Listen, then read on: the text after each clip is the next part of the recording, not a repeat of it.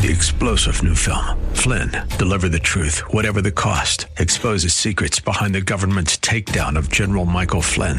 Flynn knew what the intel world had been up to. He ordered the first audit of the use of contractors. This set off alarm bells. He told the truth. He was the most dangerous person for Donald Trump to hire. They had to get rid of Flynn.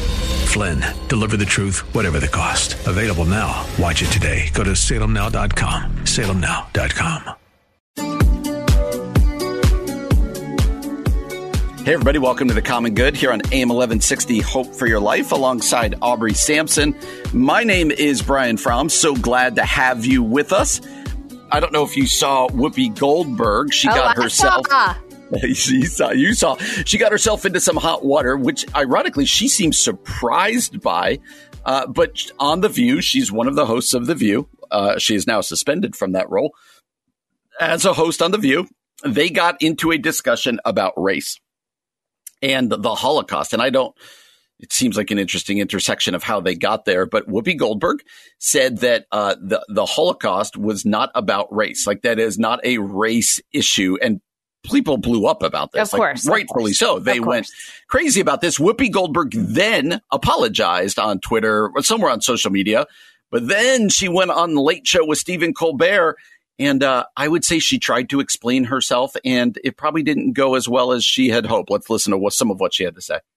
Would you care to follow up, clarify what you said this morning? I don't know, because it confused some people. It upset a lot of people, yes, which was never, ever, ever, ever my intention. I thought we were having a discussion because I feel, being black, when we talk about race, it's a very different thing to me.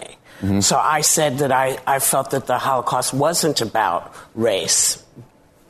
And people got very, very, very angry and still are angry. I mean, I'm getting, all of the mail from folks and the very real anger because people feel very differently. But I thought it was a salient discussion because as a black person, I think of race as being something that I can see. So I see you and I know what race you are. And the discussion was about how I felt about that. I felt that it was really more about man's inhumanity to man and how horrible people can be to people. And we're seeing it manifest itself these days. But people were very angry and they said, no, we are a race. And I understand. I felt differently.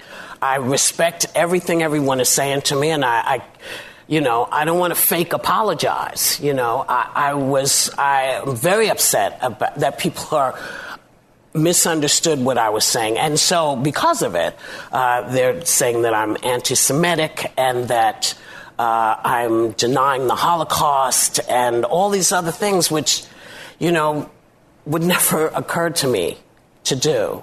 I thought we were having a discussion about race, which everyone, I think, is having. All right, Aubrey, I have lots of thoughts about this, about what Whoopi Goldberg had to say, but I'll let you go first. As you heard what she said, and then you heard what she said on Colbert's show. What are your thoughts about this? Well, okay. I mean, there's a lot of things, right? So the first is, how I feel about the non-apology apology. I think it's very strongly terrible and gross, and it makes me angry. And this was a non-apology apology. In fact, I don't even know, at least on the Late Show. Now, I haven't followed what she said on Twitter. I don't know other things she's done. At least on Stephen Colbert's show, this was not an apology. I mean, she was like, I'm sorry if you got hurt, not I'm sorry I hurt you, and certainly not I'm sorry I said these things. So it wasn't an apology. Okay, so that reaction I think is ridiculous. But I also think the hubris that it takes to in any way, shape, or form say the Holocaust was not about race is just, I mean, it's nauseating. And I understand I don't understand because I haven't been through it. I respect and I believe that as a black woman, Whoopi Goldberg has experienced a lifetime of racism. I don't know for a person who has experienced that type of racism would dare compare or contrast her experience to the genocide of a race of people. I mean, I think it is so, it's so terrible. It's so embarrassing. I think she should just honestly say, you know what? I shouldn't have said it. That was wrong. That completely undermines what a race of people have done. And the reality is there is anti-Semitic racism that we have to speak out against. And just because you may not be able to tell by looking at someone that they're Jewish doesn't mean the racism isn't real. And it doesn't have to, both things can be true. As a Black woman, she has experienced devastating racism. As a race, the Jewish people experienced devastating racism in the Holocaust and ongoing throughout history. So like, both can be true. I don't know why she has to compare. Anyway, go ahead. Yeah, her apology online, most people were going, that's a good apology. Okay, but then I feel like more honesty came out of Colbert. And then she was suspended for 2 weeks, and now she's threatening to quit. So it's escalating as we go. My takeaway was two things here, Aubrey. I think one, I think this is yet another example as to why we must not tell people of other races, other ethnicities, other backgrounds, how they should feel and how they should think about themselves. And we do this often, right? Yeah. This is what we were talking about Black History Month, I think yesterday or something. And we were talking about some other things. And we said, for me as a white guy, like this is a chance to listen, right? And to not tell people this is how you should feel. How do I know how you should feel, right? How do I know? And it feels like Whoopi Goldberg has done that. The second thing I would say is this: shows like The View, like cable news, like, quite frankly, Aubrey, you and I have a talk show. Yeah. We have a microphone in front of our faces. Sometimes people can get an inflated view of themselves that says, I am qualified to speak on everything. Right. And sometimes you need to go, this is not in my wheelhouse. Yeah. I can't speak. You and I do this. I know this is a much smaller deal, but we do that on the show sometimes. We'll talk about, should we talk about that? And one of us will go, I don't feel like I'm qualified or justified to talk about that, and kind of keep it off. And so this also feels like that. Someone like Whoopi Goldberg on The View, she's been in the limelight forever, probably thinks I can speak on anything I want and not have it blow back. And in fact, I'm on a show where I'm supposed to say things that are controversial and doing this. I think this is a little bit of that. But most of all, my biggest takeaway is this. Don't tell other people how they're supposed to feel and think. People whose backgrounds you do not understand. I don't understand why anyone who isn't Jewish would ever even go close to the line of talking about the Holocaust and telling people what this was about or what you should do. Right. It's sort of like, too, and I hope, I don't mean to be crass when I say this. I actually mean this very sincerely.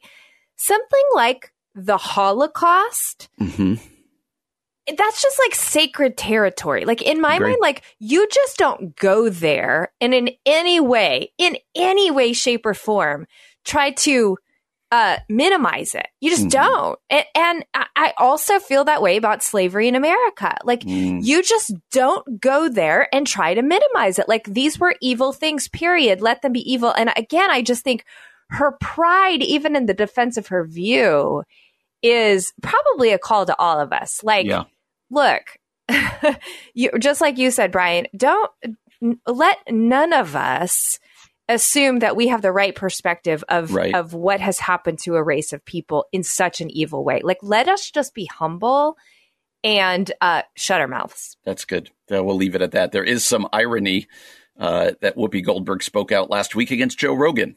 And so kind of coming back. Well, coming up next, John Brandon, author and columnist for Forbes magazine. He's going to join us to talk about his new book, The 7-Minute Productivity Solution, How to Manage Your Schedule, Overcome Distraction, and Achieve the Results You Want. You're going to want to hear what John has to say next year on The Common Good. AM 1160, Hope for Your Life.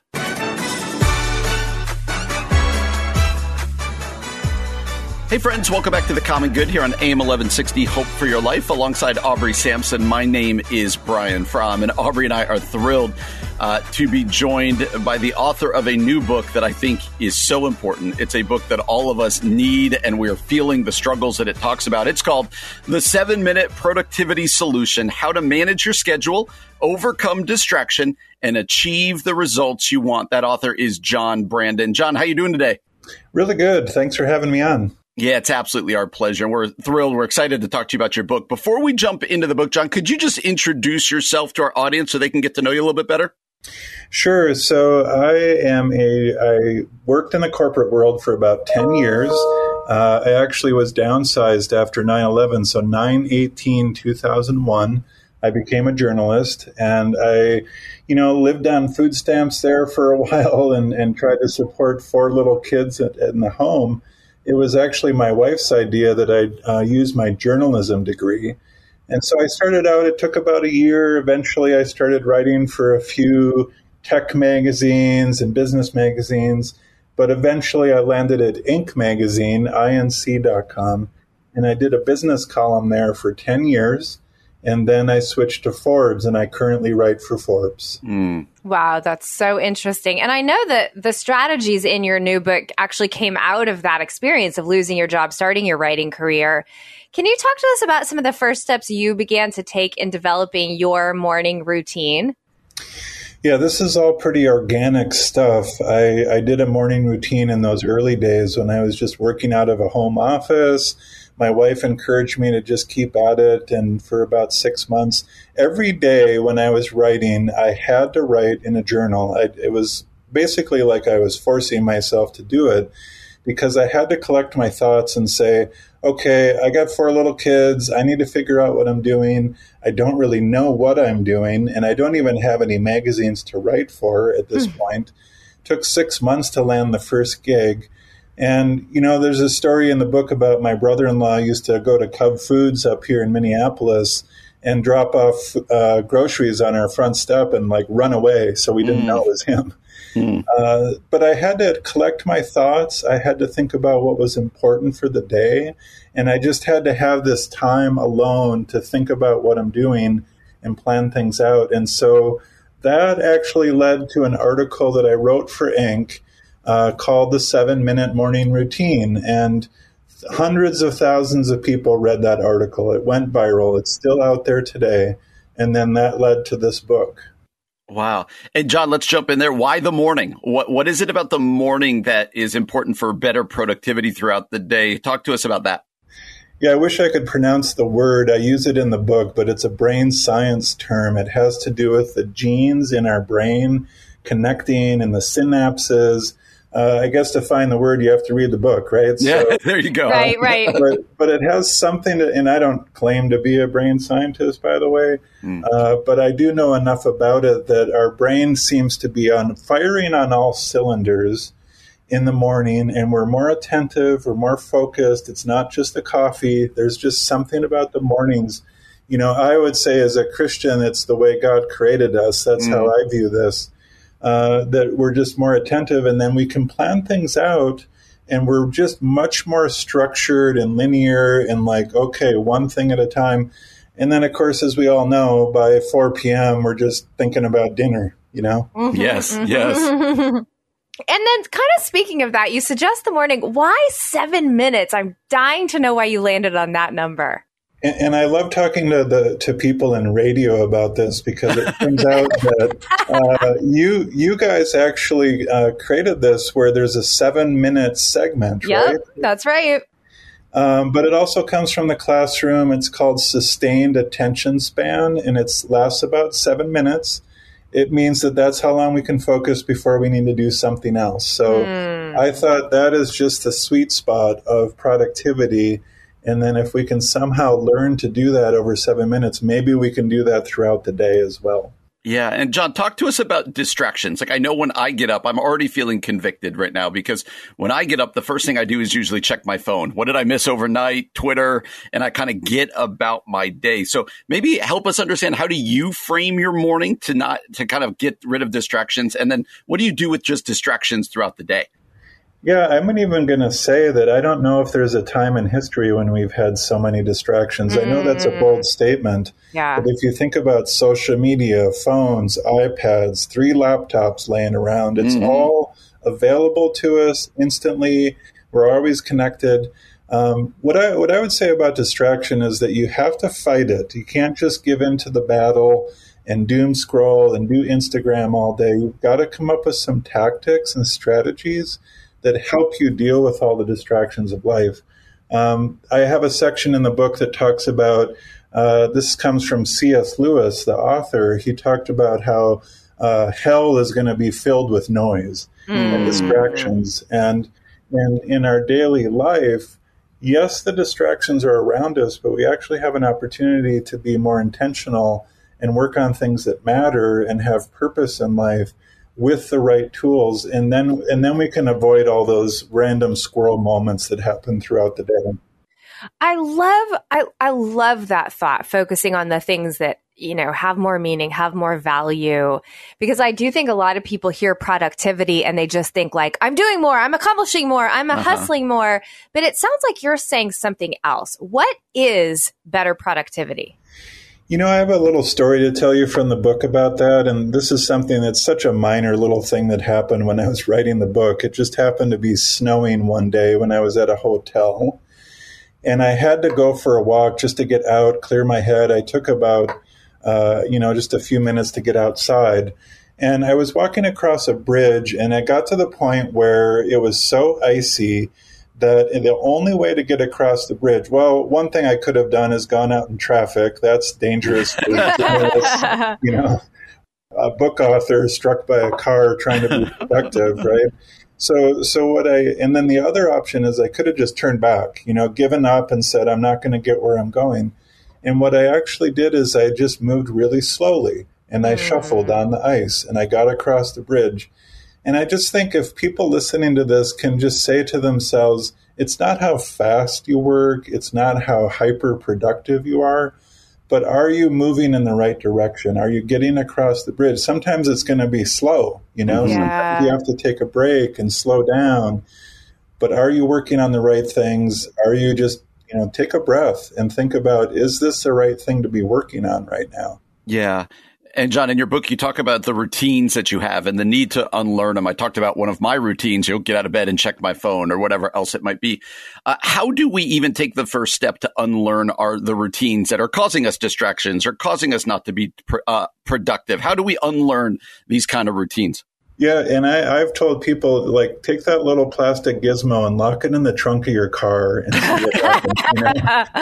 Right. Because actually that can work. So some productivity experts do say, get rid of the phone, get rid of the apps. I actually don't agree with that. And the reason is because what happens is people delete Instagram and they say, I'm never going to use it again.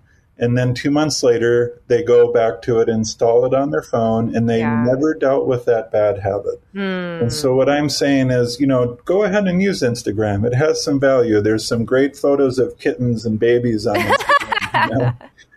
Go ahead and look at them, but just do it in a controlled way. Do it for 7 minutes and then log off and don't even think about it again for a couple hours at least. That's good. That's such practical wisdom. And then, John, just to ask you another question about the book, I know you talk about debriefing. Would you explain for our listeners what that actually looks like practically? Yeah, and some of us just don't look back on our day. We just, go to bed, we watch Netflix. Well, actually, watch Netflix and then go to bed. Maybe the other way around sometimes, yeah.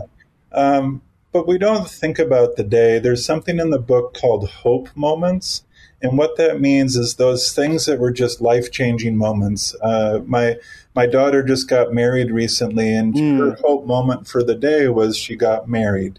Yeah. Maybe you got a new job. Maybe you got a really encouraging email from your boss.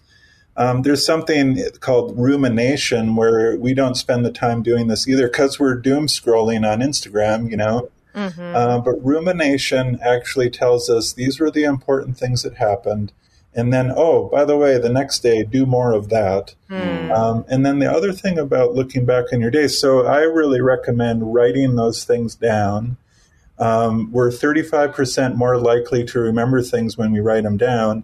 We're 70% more likely to remember them when we tell somebody what we did and what we accomplished during the day. So find someone who you can do accountability with.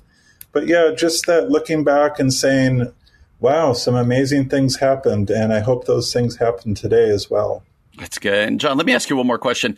Because this is kind of foundational to your book, and so it might be a difficult one, but how would you even describe productivity? Because I think a lot of us, the more stuff I get done, the more productive my day has been. But my guess is you probably take a different look at productivity. How would you define that? Yep. So I wrote an article about this for Inc. years and years ago, and in it, the topic was based on something that I found in my own writing, my own productivity.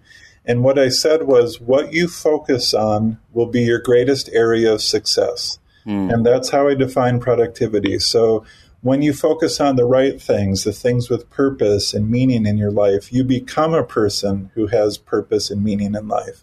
When you focus on Facebook and, TikTok or whatever it is, you become someone who focuses on those random, shallow things in life. Wow. So who do you want to be? What do you want to be productive with? Is it things that have purpose and meaning, or is it things that are shallow and don't have purpose?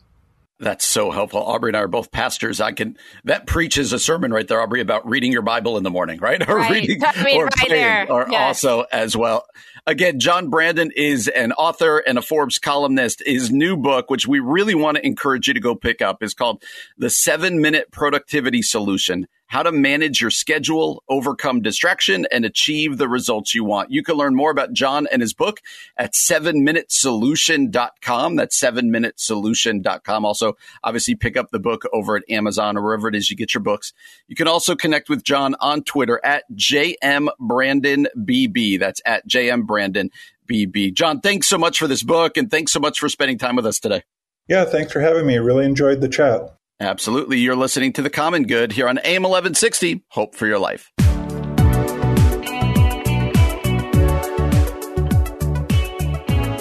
Hey, everybody. Welcome back to The Common Good. My name is Aubrey Sampson, alongside my co-host, Brian Fromm, and we're so glad that you're with us today. One of the things that we talked about just a couple days ago is that it is officially, now that it's February, Black History Month. And I thought it would be a fun discussion to talk about, one, reasons that we celebrate Black History Month, because some people are like, what is this and why? And then some ways to practice and celebrate Black History Month. So we've got a great list from Keith Simmons talking about 5 reasons we celebrate Black History Month. And thought, Brian, you and I could just go through the list and then unpack it for our listeners. So here's the first reason. One of the reasons is to remember significant contributions made by African Americans. Why do we celebrate Abraham Lincoln's birthday or Labor Day? Well, of course, it's because we want to celebrate the achievements of one person, in the case of President Lincoln, or a group of people, in the case of those who go to work each day to build the country. Or think of St. Patrick's Day, which started in the United States as a way to honor Irish culture. And I would add to this the Irish saint who died for his faith. It seems only reasonable that the country would set aside a time to recognize important contributions made by African Americans. So that's reason number 1. Yeah, number 2, and I found these helpful reading through them. Just it reminds you, A, that it is Black History Month, but B, why it's important and why we should pause to remember. Number 2 was to remember how far we've come, yet how far we have to go. It's always a little tricky to quantify racial progress, but let's start with some statistics from the Brookings Institute. In 1940, 60% of employed Black women worked as domestic servants. Today, that number is down to 2.2%, while 60% hold white-collar jobs. In 1958, 44% of whites said they would move if a Black family became their next-door neighbor. Today, in studies, that figure is 1%. Wow. In 1964, the year the Great Civil Rights Act was passed, only 18% of whites claimed to have a friend who was Black. Today, 86% say they do, while 87% of Blacks assert that they have white friends. 40% of African Americans now consider themselves members of the middle class. So he goes on to end with this. He says, as much progress has been made, there's still much left to do. Black History Month allows Christians to thank God for the former and pray and work for the latter. Oh, I love that. Sometimes statistics feel like you're like, I don't understand this, but these are so helpful to hear. Those are helpful, Those are really, really good. Okay, another reason that we celebrate Black History Month is to give thanks to God for the work of the Black church. The civil rights movement was a Christian movement led by pastors, organized in churches. We're reminded here that music as diverse as gospel, blues, and jazz were rooted in Black spiritual music at home and in the church. I like that. That's a good one, too. Number 4, to remember that Black history is our history. This might be controversial, but I don't mean it to be, he writes. What I think his name was Keith Simon. It's just that majority populations tend to forget or overlook the contributions of minorities. But when we stop and remember how minorities have contributed to the country, it reminds us of how much we need each other, that we are a stronger country because we are a diverse country. And so the idea that taking time to remember the contributions throughout our history, in particular of African Americans here during Black History Month. That's so good. And this fifth one, Brian, is something that we talked about yesterday. So I just want to reiterate it here. He says to remember that God is glorified by diversity. Revelation 5:9 tells us that Jesus was crucified so that through blood you purchased for God persons from every tribe and language and people and nation. He says God isn't colorblind and neither should we be. So that's a good word on why. All right, Brian, so let's not forget to move into what we can do. These are some practices from Leon A. Rodriguez, and he gives us 5 ways that we can celebrate Black History Month. Mm-hmm. And so we'll just keep sharing if you're okay with that. Mm-hmm. I'll go with the first one. He says, stake the claim in your congregation that Black history is an integral part of our shared American history. Celebrate it. This is a way to acknowledge the incredible efforts of Black brothers and sisters to persist and thrive. And I would just say one way to do that is if your church has social media, just say Happy Black History Month. If your church brings in guest preachers, bring in a Black brother or sister who's a preacher. And, do some things, not token things, meaningful things, but just honor and note it's Black History Month. We're going to honor that. Yeah. Number 2, support continued efforts for equity and inclusion in your congregation and the community. Contemplate and develop acts of confession and reparations for those who have been historically marginalized or denied justice. So look for organizations that are doing work that you believe in, that you can support, and go ahead and do that. Yeah, that's good. I really like this next one, number 3. Pray, teach, and preach about the call of the gospel to serve the oppressed. Bring hope and love justice. Don't be afraid to ask, why is this the way it is? How did it come about? And what can we do as a church to address these inequities? And number 4, learn and study more about famous people of African descent in America and all over the world. Encourage children to embrace these role models, irrespective of their ethnic heritage or skin color. So use it as an opportunity to learn, read books, talk about people who have been influential through the years. It's a good reminder to do that during Black History Month. Yeah, that's good. And then the last one is similar to what you just said, Brian. Read authors. I would add, listen to podcasts, whatever you kind of consume these days. Read authors from other ethnic groups and who hold different perspectives, particularly ones who may have firsthand experience with the Black history throughout the world. So those are some practical reasons why we celebrate Black History Month, what we can do about it. I think that's a good list for all of us. Brian, is there anything that your church will particularly do or anything you as a family will do? Will you watch any documentaries? Will you read any articles, anything that you do for Black History Month? I know we just talked about this. If I'm going to be truthful, I don't have an answer to that question. This is the first I thought about it. So that's why these are helpful segments. I'm so glad we did this. I was like, oh, it's February. Yes, that's what this is. So this is helpful. So I do not have an answer to that question. How about yourself? Again, you know this. Our church is, this is like conversation that we have pretty typically at Renewal Church because we are multi-ethnic. So like this weekend, we have a Black preacher coming in from another church. We're going to there's a group of people planning some type of celebration. And then just personally, I like to find and follow people who are saying things that are meaningful about Black history on social media and just learning from them. Sometimes retweeting or resharing, reposting, whatever they're saying and doing. Interestingly, it's also the Lunar New Year. So some of my friends of Chinese descent are sharing about the Lunar New Year along with Black History Month, and they're coming up with some really creative Instagram posts. So that's been kind of fun to have like a double celebration. Do you know, let's do a quiz. Do you know when Black History Month became a thing? It used to be Black History Week. Do you know when Black History Month began? It's so funny you say this because I just read this on the History Channel, but I don't know. When was it?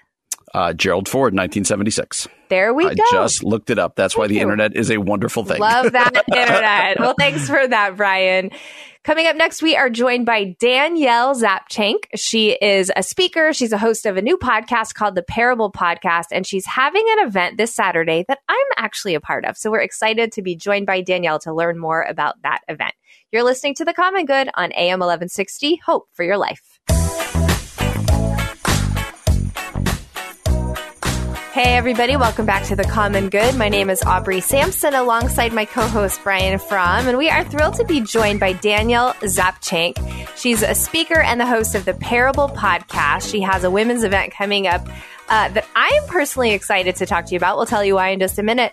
She also happens to be the wife of one of our coworkers at AM 1160. So this is very fun. It's kind of a family event here with Danielle. Danielle, thanks so much for being here with us today. Sure, true. It's like old home week. I used to work at WYLL. There you go. Oh, there we go. That's how I met Eric. It's like a Jim and Pam office experience.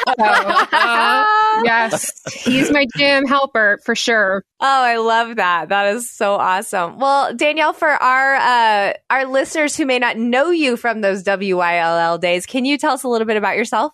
Sure. I am a wife and a mom, and we live in Huntley, Illinois, and I'm a part of a church, Westridge Community Church in Elgin, and I help run their communications and marketing. I'm on their teaching team, and I love women's ministry, so I'm heavily involved in our women's ministry. And recently I started a podcast called The Parable Podcast, and it really just helps people understand that your story matters and just to see God in your story. And there's lessons to share from your life and to impart it to others to say, yeah, it matters and God is using it for good. Oh, that's awesome. And Danielle, it makes me laugh every time I've gone into your husband's office. He has all sorts of office paraphernalia. So we always end up discussing the office. So the Parable Podcast, let's start there. Why'd you start it? You gave us a little bit of the background of it, but what's also the format? If people were to download it, what is the format of the podcast? Yeah, well, I would believe it is very conversational. I love talking and hearing people's stories. I think Jesus, he did that so well in those parables, and there's those lessons that are in that. And so, just getting to know people. I don't actually know most of these folks, so we're just getting to know each other, having a conversation, and I ask them to dive into a story they'd like to share. And then we have a conversation about it. Like, what did you learn? What would you wish that you could tell yourself like 10 years ago? And so from that, and it's just beautiful to see how God is working in their life. We don't get to see the full picture until, maybe we're at the end of it. So I think that's what I love about it. And it's very relatable.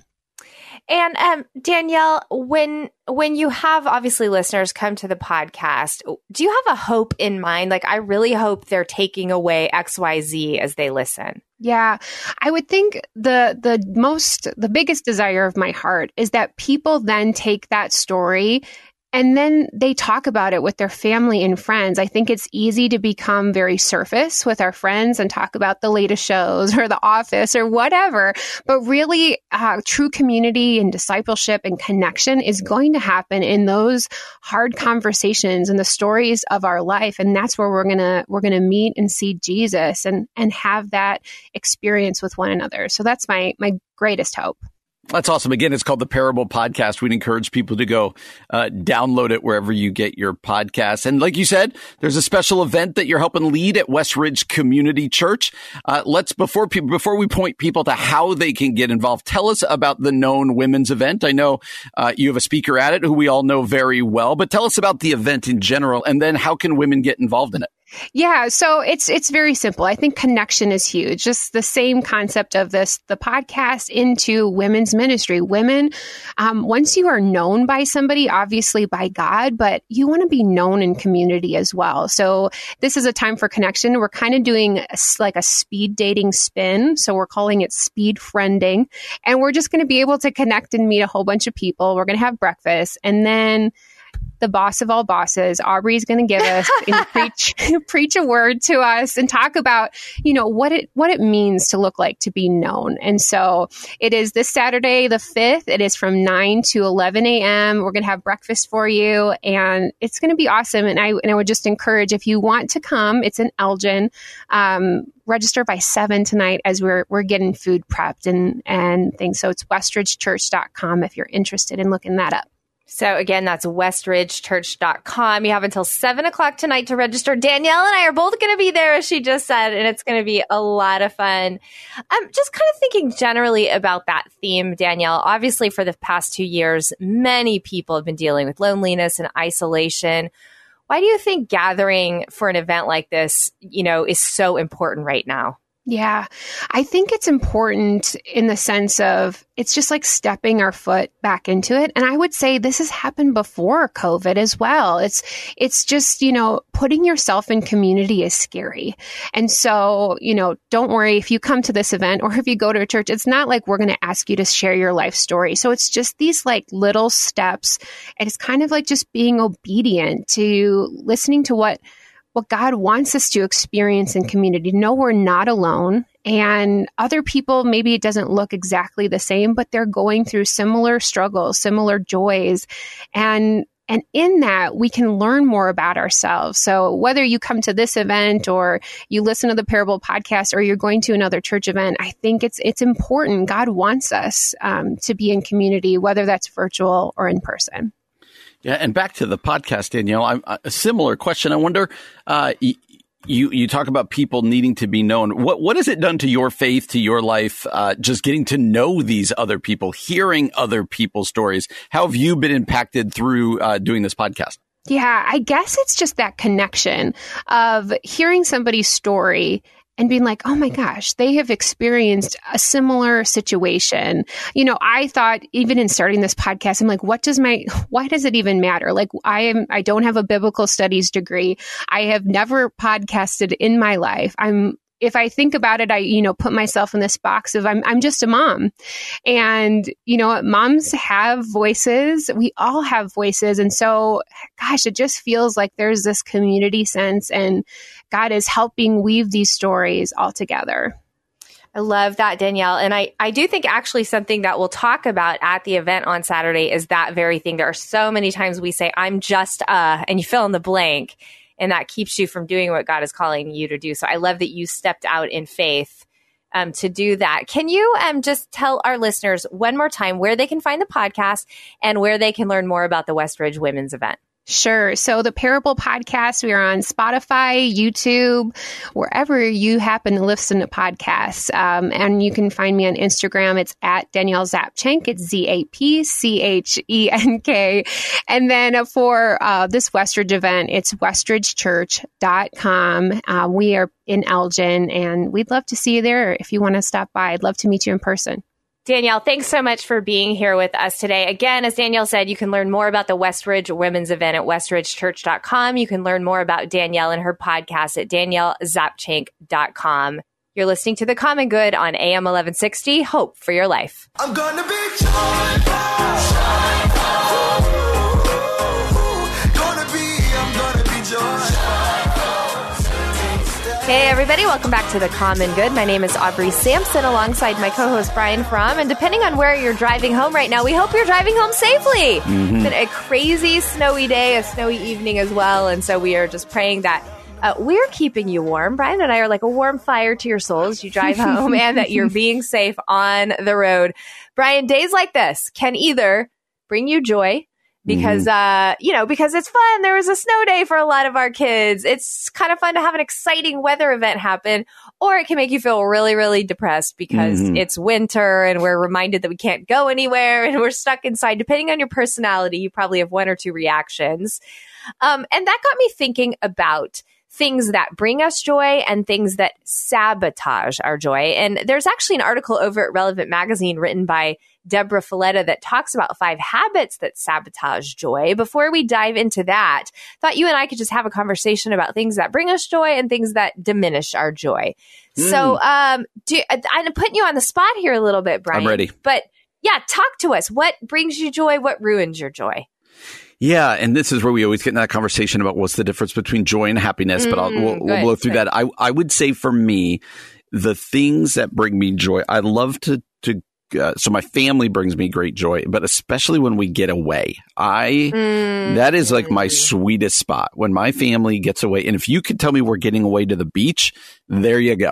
Like that's your place. That's your happy place. That is it. And so for me, family time brings me great joy. And I don't even say that like there are people are like, oh, that's what you're supposed to say. Nope. I actually believe it. You like mean that? Yeah. Yes. That is what does it for me. There's other little things walking to when you go to like Wrigley Field or another baseball stadium, when you first walk out and see that field is like, I love that moment, right? Like cool. those types of things. What robs my joy? The first thing that came to mind for me when you asked me that is it's monotony. It's when, and we talked about this earlier in the show. Interesting. When we talked about Groundhog Day, when it just feels like you're going through the motions and it's the same thing every day and there's nothing different and you're like, what's the point? You know, like that kind of feel. Yeah. That's the first thing. When you asked me what robs me of joy, I was actually surprised that that's the answer that came into my head, but monotony was it for me. Well, how would you answer both questions? Okay, that's so interesting. So I would, what brings me joy? This is part of the reason I love snow days. I love family time too. Like I love when my kids are home from school. And I know that drives a lot of parents crazy. And sometimes it does drive me crazy, but I don't know. I love when we get to be in our pajamas and hang out together and laugh together. And even if sometimes we're doing separate things, just like knowing all of my people are warm and cozy in my home is very enjoyable to me. And I'm with you. I mean, a vacation with the family, there's not much that can beat that. I would say, I don't know if it's selfish or not, but like I love Disney theme parks. And if I could walk through and just chill at Epcot with my family, I'm happy. That is like my happy place right there. I love the beach too, but I love Epcot. Go ahead. Well, let's go there for a second before we dive into this article. Epcot, of all the ones you would choose Epcot? I know. Isn't that so funny? Because you kind of think of it as like the quote unquote boring one, but I love the atmosphere of all the countries, like in the World Showcase. And I love getting food and drinks from the different locations and shopping in like the different like country shops. And do your sons like Epcot? So you know what's really funny? You think they wouldn't, right? Because most kids don't like Epcot. My kids love Epcot. Like, in fact, I recently asked them if you had one day to go to only one Disney park, because someone was actually asking me like for some advice. They all chose Epcot. And I thought for sure they'd pick like Hollywood Studios where the Star Wars stuff is and the Toy Story stuff is. All three of them, 10, 12, and 15, said Epcot. Oh, see, I would choose, if I only had one day, I would choose the Magic Kingdom. Oh, would you? I would not. It's the one. Like it's the classic. The one. Now, if we are there and we go to a bunch of different parks, I might not like the Magic Kingdom the most at the end of the week. Yeah. But I think if you told me I had one, I hadn't been there in a while, that's where I'm going. You'd go classic. That makes a lot of sense. Yeah. I like Epcot, but you never hear people put it at the top of the list. That's interesting. Isn't that funny? I know. I know. We're kind of odd ducks over at our house. Okay, so Brian, let's go a little more serious and talk about the things that rob us of joy. And that's right. Deborah Folletto, she's over at Relevant Magazine writing about this. And like any good author, she's got 5 C's, okay? And I'll just list all the C's, and then you and I can kind of talk about which ones stand out to us. So she says comparing. She says complaining. She says competing. She says controlling. The last one is criticizing. So once again, comparing, complaining, competing, controlling, criticizing. Do any of those stand out to you as like, yep, that's my joy stealer right there? Oh, easy. Comparing. It's the comparison. It's wow, that person has a nicer house than me. That person, they've got a bigger church than me. They speak better than me, or whatever else it might be. Their podcast or their radio show is more successful, or whatever it might be. Look at them on Facebook. They got to go on this vacation. When I could get into a bad place comparing myself to other people and then taking my eyes off the fact of I got it pretty good. Like my family's good. Everyone's good. When I'm comparing myself and then seeing myself as inferior, like comparing and then being jealous of what other people have, I can get into a bad spot. That's it for me. How about you? Well, can I ask you a question before we dive into mine? Yep, Do you have an antidote? Like when you recognize that's happening, I mean, you're mature enough to know like, oh, here I'm spiraling again in my comparison spiral. What do you do? Oh, that's a great question. I don't always do well, I would say. But when I'm doing well, I will take time to remind myself of what I do have. And usually if I'm in a rut, I'll be like, I need to go do something fun. I need to go on a date with my wife. That's good. I like that. We as a family need to go do something, whatever else it might be. But sometimes I spiral. Like that will be the one that gets me. Like, you know what? And as a pastor, let's just be honest. This sounds awful. It's usually by what another church is doing. Oh, yeah. I mean, it's so hard not to compare yourself to another church. I compare myself church to church much more than family to family. I'm never like, I wish I had that family. I'm oftentimes going, I wish I had what that church has. You know what? And I will say that too. I'm going to just add on to this conversation is like the ridiculous thing that I do is when I do that, I wish we had what that church has. It's always like a mega church. Like I'm like comparing our tiny little church plant to like, I wish we had what that mega church down the road had. It's well, that's not, you're comparing apples and oranges. I know it's ridiculous, but comparison's a real one. Okay, I think I would have said comparing to, but just for the sake of picking something else, I think I'll actually go with criticizing. Here's what Deborah Folletta says.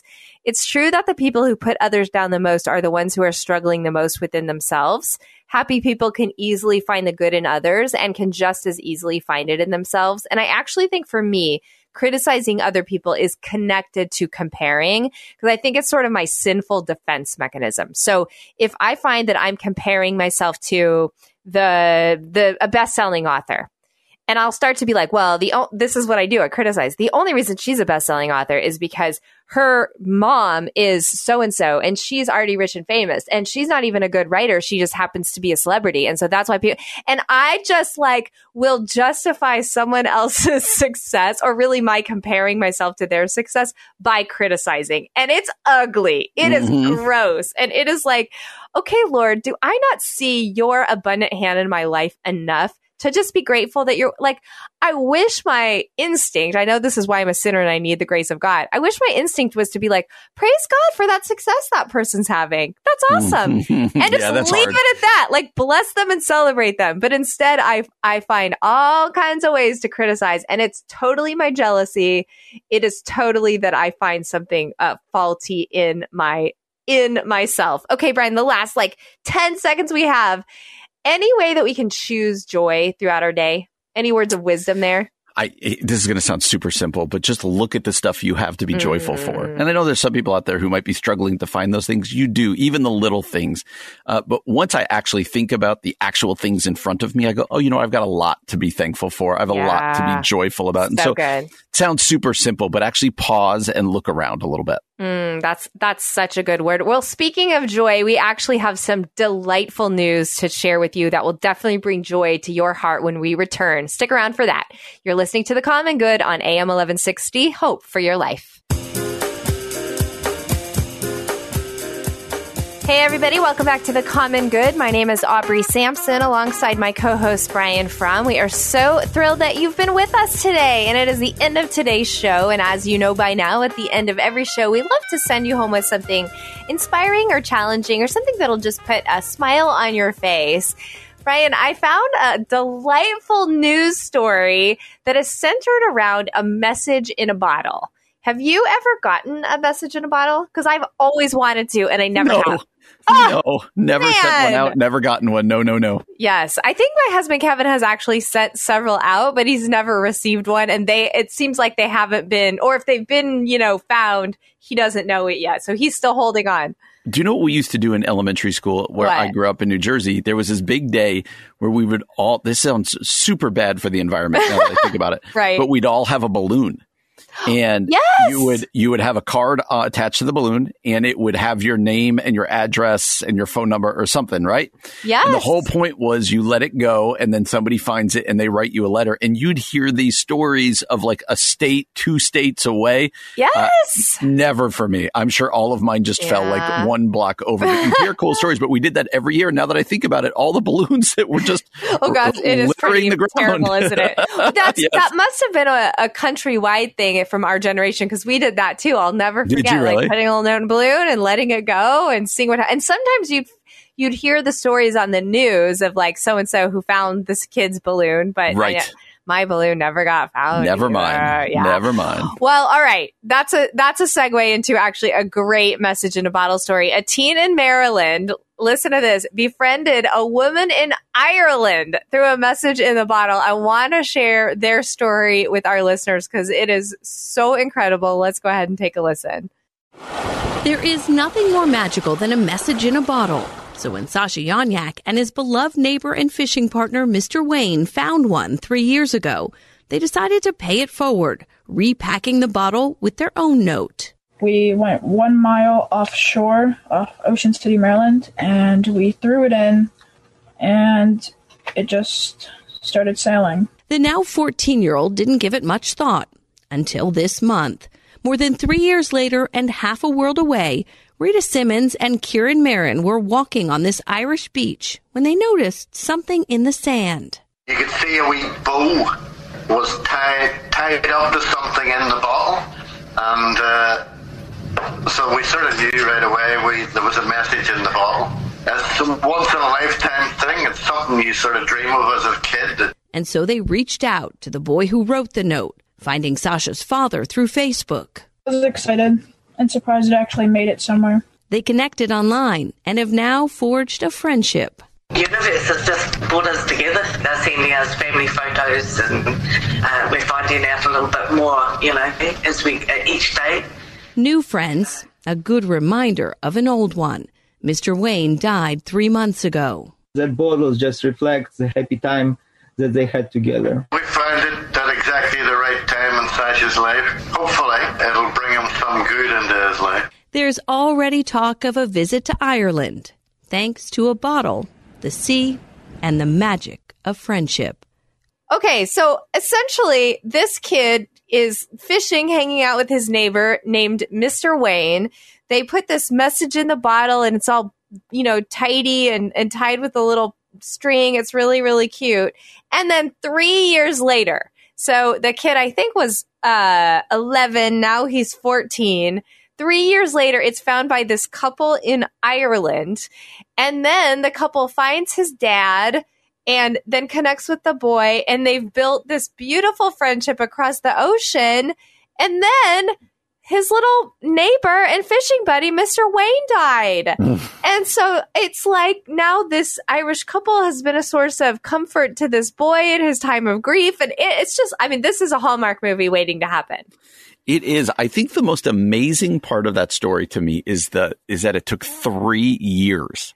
I agree. Yes. Like, I understand it had a really, really, really long way to go. So it probably shouldn't surprise me, but I would have thought, I don't know. I don't know what I would have thought. The idea of 3, the kid must have totally forgot about it. Like, I'm sure he gave no thought to it. Absolutely. Until he gets this message on Facebook or a phone call or whatever. And he had to be like, who, what?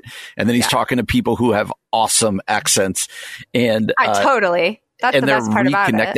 It's a heartwarming story. You are right. It is right up your alley of Hallmark movies. Don't you think it's right? Don't you think it's right up the alley? I think as I hear that story, one of the things that I am thinking about is how we're so connected with the world now. And if you got a friend living in Ireland, you text them and 2 seconds later they have your message, right? And so communication across the world is not as mind-blowing as it used to be, but there is something about sort of this, this romantic, nostalgic, old school way of communicating that makes this very special, right? And I don't know, this little couple just walking along the beach in Ireland, finding this bottle, I think there's something so neat about it. Apparently, the bottle also contained 2 $1 bills. And apparently this was, just for people who care about this stuff, it was 3,200 miles away. So the bottle traveled over 3 years, 3,200 miles. And I'm with you. I think the fact that it took that long is so wild. Like the fact that it took 3 years is so wild. Apparently the letter was a little bit wet, but this couple they're from Belfast. They were on vacation in Donegal, Ireland. They let it dry by their fireplace overnight, and they were able to read the bottle the next morning. And the kid talked about himself, his sibling, his friends, his hobbies. He talked about how he loved boogie boarding and he loved fish and crabs, and he's a really active person. And then said that he lived in Ocean City, Maryland, and included his phone number. And this couple says that they were determined to find him. So I think it'll be neat if they end up traveling and meeting each other one day and share some pictures together. I think something like that would be really, really sweet. So who plays the kid in the movie? Who plays the kid in the movie? Oh, that's so good. Who do you think? I'm not good at casting. I don't know the kid. I think the Ireland side is it's Liam Nielsen. Oh, okay, yeah, that would be good. That would be really good. Just for the accent. Yeah, I don't know the kid. I just feel like you don't make it a kid anymore, but you actually figure out a way to make it Tom Hanks and Meg Ryan. I feel like they are the story. they're always the right cast. Absolutely. Yes. Absolutely. Okay, Brian, so if you were going to send a message in a bottle across the world, what information would you put in it? Man, that's wild. I think I'd want to treat it also a little bit like a time capsule. I think I'd want to tell them who I was, where I was from. I'd want to make it very clear. Contact me. I really want to hear from you. But then I'd be like, on the day I sent this, here's what was going on. Maybe put in a newspaper clipping or something like that. That would be, I think, really interesting. Yeah, that's interesting. Maybe we should do this as a show. Maybe we should. Yeah, except we don't live by the ocean. Well, this is a good excuse to go to vacation. We'll put it in Lake Michigan and hope it finds its way to, like, I don't know, New Buffalo, Michigan, or Grand Haven or something. Yeah, that's a little bit not as exciting as Ireland, but okay, all right, we'll give it a try. And do you think that you would definitely try to contact, if you were the recipient of a message in a bottle, would you definitely try to contact the person? If they asked you to, I totally would. Sure, why not? Yeah, That'd be fun. Yeah. I think that'd be fun too. All right. Well, story. You can watch this video by going to nbcnews.com/nightly news and just searching friendship formed after message in a bottle. Search Ireland, search Maryland. You will certainly find it. But we hope that story brings a smile to your face. I love thinking about this friendship across the generation and across the ocean as well. There's something so cool about that. And I feel like I deserve the rights to the movie. So hopefully you got it. Tom Hanks will play for you. Yes. Yeah. And I'll make a lot of money from that. Well, anyway, thanks so much for joining us today. We'll be back again tomorrow from 4 to 6 p.m. For Brian Fromm, I'm Aubrey Sampson, and you've been listening to The Common Good on AM 1160, Hope for Your Life.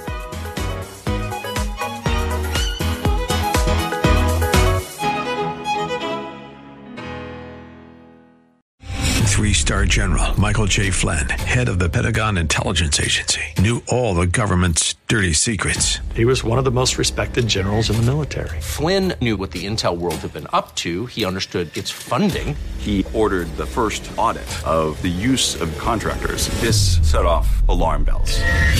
The explosive new documentary, Flynn, Deliver the Truth, Whatever the Cost, uncovers the facts behind this scandal. Flynn told the truth. He was the most dangerous person for Donald Trump to hire. I find out the worst enemy that I'm going to face in my life is right here in America. They took my assessment and they wanted me to change it. And I was like, I'm not changing it. They had to get rid of Flynn. With in-depth interviews, archival footage, and never-before-seen personal records of the man behind the headlines. I just felt like I was drowning. Flynn, Deliver the Truth, Whatever the Cost. Available now. Watch it today. Go to salemnow.com. salemnow.com.